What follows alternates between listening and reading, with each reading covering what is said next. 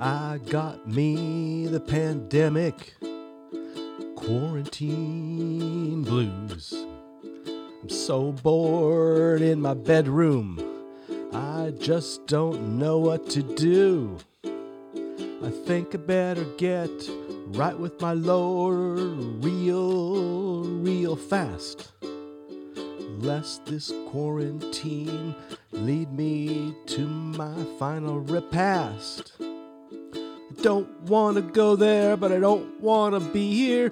What can I do to break these pandemic quarantine blues? I can't touch my dog. I can't touch my wife. I can't even touch the coffee pot without causing strife. I want some human company. I'm trying to learn Zoom so I can see my friends' faces and talk to them too. But my internet is slow. I forgot my Wi-Fi password. I better find it fast, or my friends will be online. They'll be doing fine, and I'll be a thing of the past. Well, I see my dusty Bible sitting up there on top of my shelf. I've heard my preacher read it many a time, but I've never read it myself. Help me, Mr. Jesus, don't you know I'm going out of my head? The kind of stress I'm feeling just won't go away with any kind of med. They say you know my dark side because you've experienced it too. Save me, Mr. Jesus, from these pandemic quarantine blues. Help me, Jesus.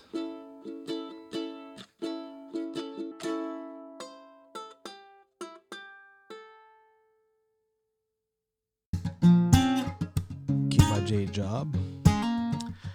With apologies to all musicians everywhere. This is Eric Elness, and this is the Converging Paths podcast. Converging Paths is brought to you by Darkwood Brew, where they are opening up their entire 28 series library studying progressive Christianity from all kinds of angles, with about 120 different leaders from all over the world. They're opening up that entire library for streaming free right now because of the pandemic, hoping that we can all make it through safely and soulfully. Go to www.darkwoodbrew.org and get your free 60-day subscription now. So today we're looking at 4 spiritual practices that help us in this time of pandemic, any time of great stress, really. Maybe you picked up on the first hint of one already. That's humor. That there's something about the darkness, that, dealing with serious subjects that actually demands humor. In fact, I don't really trust any spiritual leader or really anybody who doesn't at least have a bit of a sense of humor, can laugh at themselves and laugh at the world. There has to be an abundance of spirit inside a person if they can laugh. I don't mean those people who'd like tear down people and are snarky and all that, but I mean just good, solid humor that doesn't hurt people, that is just about the joy of life, the irony and absurdity of life.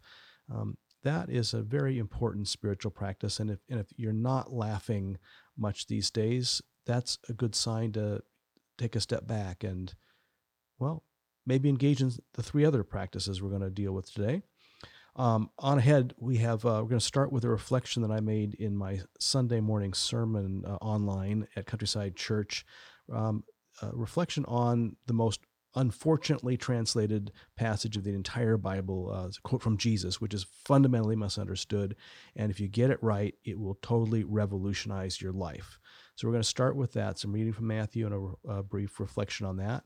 And then I'm going to, maybe you remember I promised Imam Jamal in episode 25 that I was going to try washing my hands, doing a ritual hand washing every time the Muslim call to prayer sounds out 5 times a day. And I got an app. I had one the other day that I was using, and it wasn't that good. So I found another one that's called Muslim Assistant, actually. Muslim Assistant. You can get it free on the App Store, and that will tell you, the times that the prayer is happening. But when they're praying, I wash my hands ritually. So we're going to have a little reflection on that. I encourage you to get the app or find other ways to link up with your fellow Muslim sisters and brothers. And then finally, we're going to look at the spirituality of eating, making sure that every meal is not just shoving food down your face, but really an opportunity to deeply engage with the sacred. Hope you enjoy and stay safe.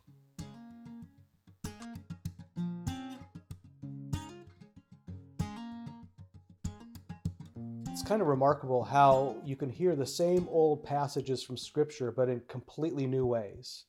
And there is no better example that I can think of at the moment than hearing the same old Scriptures in the middle of a pandemic. I'm going to read a couple Scriptures. The first from Matthew 4, verses 12 through 17, and then Matthew 5, verses 1 through, we'll go to 12. And these are very familiar Scriptures to you. You've heard me speak especially about the first one many times, but perhaps you'll hear it in a new way from Matthew 4. Now when Jesus heard that John had been arrested, he withdrew to Galilee, and leaving Nazareth, he went and dwelt in Capernaum by the sea, in the territory of Zebulun and Naphtali, that what was spoken by the prophet Isaiah might be fulfilled. The land of Zebulun and the land of Naphtali, toward the sea, across the Jordan, Galilee of the Gentiles. The people who sat in darkness have seen a great light. And for those who sat in the region of the shadow of death, light has dawned. From that time, Jesus began to preach, saying, "Repent, for the kingdom of heaven is at hand."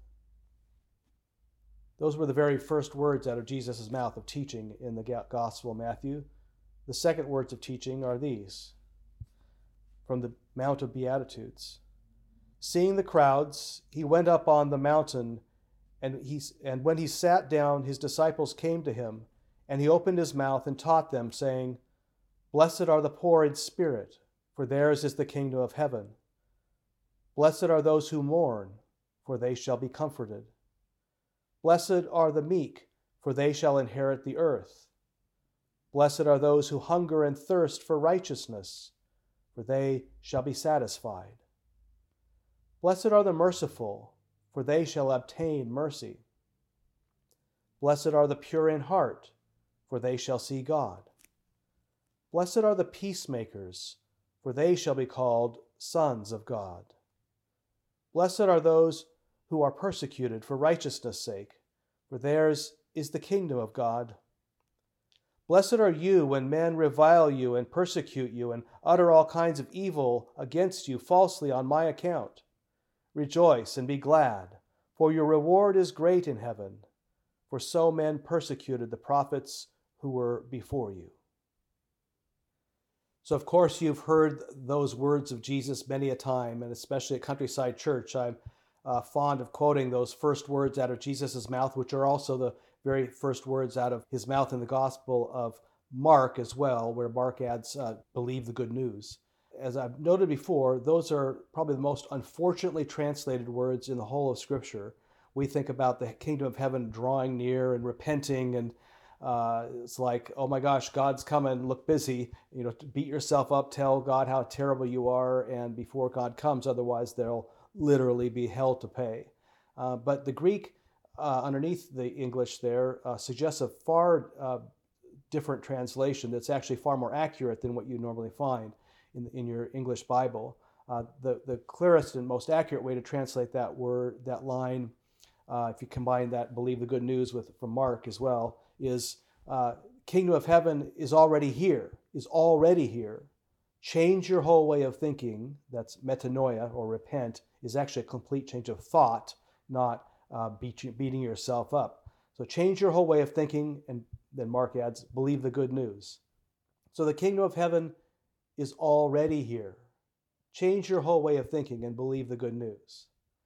Now you can imagine Jesus' present day audience would be a lot like his first century audience. What do you mean the kingdom of heaven is at hand? We've got a global pandemic going. We have got the world teetering on the edge of at least a very deep recession, if not a global depression. The hospitals are about to be overwhelmed, and they're already overwhelmed all over the world. We've got the same old usual warfare and political garbage. What do you mean heaven is already here? I'm in quarantine. It's like, come on. But it's significant that the very next words out of his mouth of teaching in Matthew are those Beatitudes, those blessed be statements.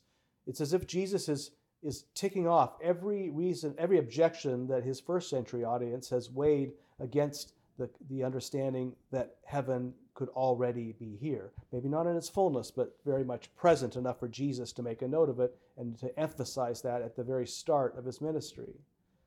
Blessed are you who are poor in spirit. Are you poor in spirit? Jesus says you're blessed. Blessed are those who mourn. Do you have anyone or anything to mourn? Jesus says you're blessed. Blessed are the meek, which is another way of saying humbled or even humiliated. Are you humbled in any way through this crisis? Jesus says you're blessed. Blessed are those who hunger and thirst for righteousness. You don't hunger and thirst for righteousness if you're full of that. It's when it's lacking, when you find it lacking in the world. Do you find it lacking in the world? Jesus says you're blessed. Blessed are the peacemakers. That is, those who try to wage peace in the middle of tumult and conflict. Are you in the midst of tumult and conflict, trying to find peace? Jesus says you're blessed. So on down the line he goes until finally, if you're going to take Jesus seriously and acknowledge that heaven is truly in the now, is already here, then we have to change our definition of what heaven even is. We can't define heaven or an experience of heaven on earth as being merely the absence of conflict or the presence of joy and wonder and peace, right? No, this world is about struggle if it's about anything else. And so what Jesus is really getting at, if you're going to take him seriously, is you've got to learn to find heaven in the heart of your struggles, not merely in their absence. Finding heaven in the heart of our struggles. Well, we certainly have some big struggles we're going through now, don't we? And if Jesus is correct, not just Eric Elnes is correct, but Jesus, there's a whole lot of heaven present here right now. And no less so than before these tumultuous times came upon us. Maybe even more so in certain ways. I don't say this lightly. I know many are struggling. They've lost work. They're in quarantine. They don't know where the future paycheck is going, their health. We have members in the hospital that's already struggling from crowdedness, and they're in there for other reasons, and it's really problematic for so many of us. For me, myself, of course, you know that I contracted the COVID-19 virus, and while I had very little symptoms from it, I did have to contemplate. At the very beginning, I didn't know where this would take me, possibly even to death. The average lifespan being 17 days between the onset of symptoms and death for those who die. And there was a time where I really had to contemplate, do I literally have 17 days left on this earth? Our daughter Ariana also, at the end of December, the one with the cancerous brain tumor that was operated on a number of years ago, we've discovered that it's growing again, and she was supposed to have brain surgery here on April 3rd, and that now is off the table because we can't put her into a coronavirus situation anywhere, have a surgery right now, and so that's been postponed indefinitely. So our family has definitely been facing struggles along with everybody else, serious struggles that are cause for great concern and alarm. Incidentally, Ariana is feeling well. She feels as well as ever. She's never had any here again, like her father, doesn't have symptoms of something serious here. But in any case, What that effect has had on us is to, when you're facing virus, you're facing global depression, you're facing your own daughter's brain surgery, which has been postponed. There's so many things to worry about that one way, at least that I've experienced having this last week or two, has been to realize that there's so much to worry about that I can't afford to engage in that process much at all. I really can't afford to worry, because once I start going down that path, there's way too much to worry about if I'm going to take it all seriously. And so about a week ago, I just simply said, you know what? There's way too much to worry about. Therefore, I'm just not going to worry. I must admit, I haven't been perfect at that, but it's been actually pretty good, really. It's saved me from a lot of anxiety. Jesus didn't say, don't pay attention to those things to be worried about in the future. He didn't say, don't plan for the future, don't strategize, what have you. He just simply said, don't worry about all that. And so that's what I've done. He said, do not worry about tomorrow, for tomorrow will bring worries in and of itself. So let the worries of the day be the worries of the day. Let me just put that out there as the first way that you yourself might find a bit of heaven in the now, is if you cut off worrying about everything that takes place after today and just concentrate on today, the worries of this very moment.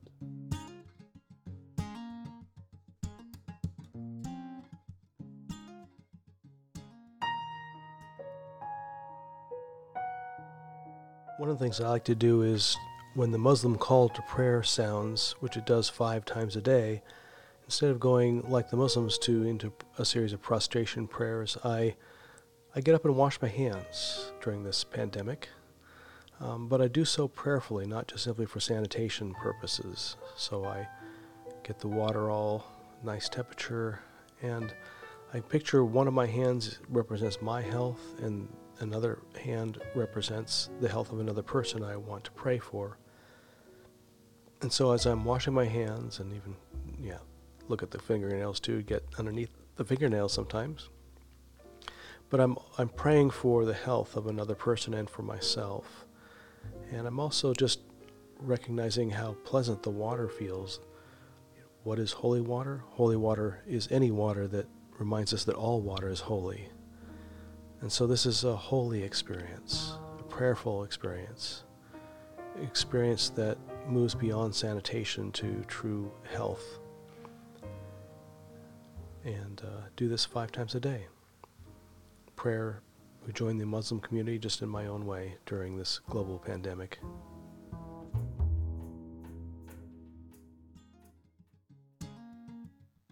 And finally, we'll close out this episode with, a little food for thought. During a global pandemic, we spend a lot of time worrying about what's invisibly present around us that may harm us. But it's just as important, if not more so, to pay attention to what's invisibly present around us that blesses us, sometimes within that which is directly in front of our face, like our food. During this time of quarantine, I've reflected on food and the sacredness of it, and reestablished a practice I developed a few years ago, and then just in the last year kind of drifted away from. I'm not sure exactly why, but I thought it's important during this time to bring it back, because it reminds me of the blessings that I experience even amidst the stresses. The food before me provides a chance at least 3 times a day to be aware of the blessings and to be aware of the sacredness of my life and that which is around me. So I'm going to take you through a typical meal that I'm eating now, and perhaps the way I go through it will spark ideas for you how to make your own meals more sacred. Now, I am a big barbecue lover, and many people know that, and I had a friend recently ship me an entire box of Joe's Barbecue from Kansas City. And so what I do is, first of all, put on my plate that which I would want to eat. Doesn't mean what I am going to eat, but this is a portion I would normally like to eat. I love barbecue, as you can tell. And then I'm going to also start, though, with a glass of water, recognizing that water is sacred. Yeah, and I think about that, how precious it is for life on earth, how fortunate I am that it comes from my tap, and it's clean, and it's safe, and it's good to drink. So I'm going to concentrate on the holiness of that water. For any water is holy, that reminds us that all water is holy. And I'm going to just drink in that holiness and concentrate on it for a while before I start my meal. Then I'm going to turn to my plate and divide that portion, that full-size portion, in half, exactly in half. And then I'm going to take one of those halves and divide it in half. So I have 2 quarter portions. And I'm going to really focus on that first quarter portion, to be eating very mindfully. Every bite I'm going to savor. What flavors are coming out? And by the way, where did that bean come from? What fields may have come from? Who may have had a hand in harvesting it and so forth? I may not know, but I'm going to give thanks for these things. And same thing with every portion that I eat. That meat, what animal gave its life, and how does it taste? I'm going to give thanks for it and say, this is my body, which is broken for you. For in all this food is part of the body. If Christ's energy is in all things, or if that energy of God that wants to incarnate itself, it's part of God's body. So I'm going to treat it like that, even that little taste of barbecue sauce. And as I go through that quarter portion, I'm just going to keep focusing as mindfully as I can, as slowly as I can, not scooping up another bite before I finish chewing the other one. And by the time I get through that quarter, I'm oftentimes satiated enough for my whole meal.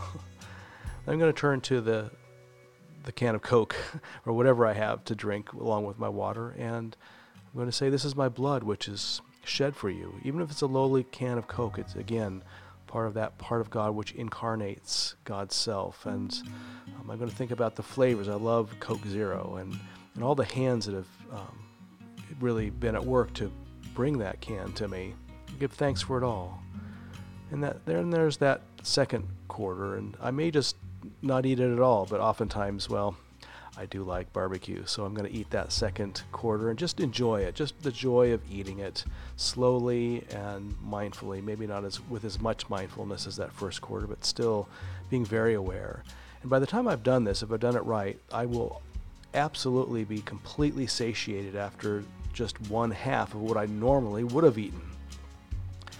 I can't imagine eating anymore. I'm so full on so many levels.